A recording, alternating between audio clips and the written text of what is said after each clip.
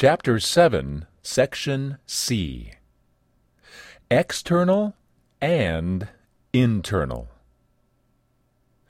Since actions are observable, people place great emphasis on them.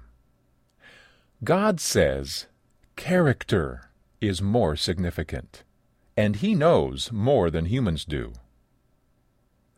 Of course, both are important.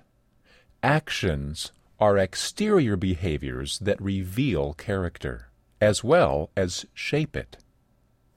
Character is an internal identity, formed by a myriad of behaviors, thoughts, motives, and attitudes. When someone connects with God, the Spirit changes that person's character. That's why the attitudes, motives, thoughts, and behaviors begin to change. It's a work in progress, not an immediately finished product. But just as a junked car can be restored, a human being, many people might consider to be little more than junk, can be transformed by the power of God. Don't judge a person's character by one action or statement. You need much more input, such as motivations, previous history, purposes, and habits. A trend reveals more about character than an isolated behavior. An attitude means more than an action. A single good deed doesn't guarantee a pure heart, just as one bad deed doesn't necessarily mean an evil heart.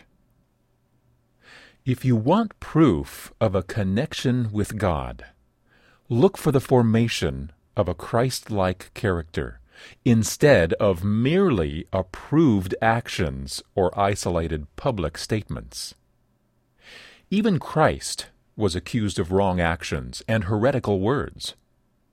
"You Samaritan, foreigner, devil," the Jewish leaders snarled. "Didn't we say all along you were possessed by a demon?" How can we know if we are connected to God? Yes, we will see positive actions, but since the well-mannered and even those merely seeking affirmation can put on a good exterior act, the more important question to ask is, where is my heart?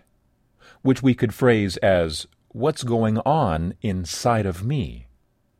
We need to look at our thoughts, feelings, interests, hopes, and desires. When people are connected to God, their focus has shifted from self to God. Instead of operating out of a selfish and self-serving character that hides behind a good image, people connected to God have Him at the core. Think about it. How can you tell if a person is phony or for real? Pray about it. Lord, please make my core godly, bubbling out from that center.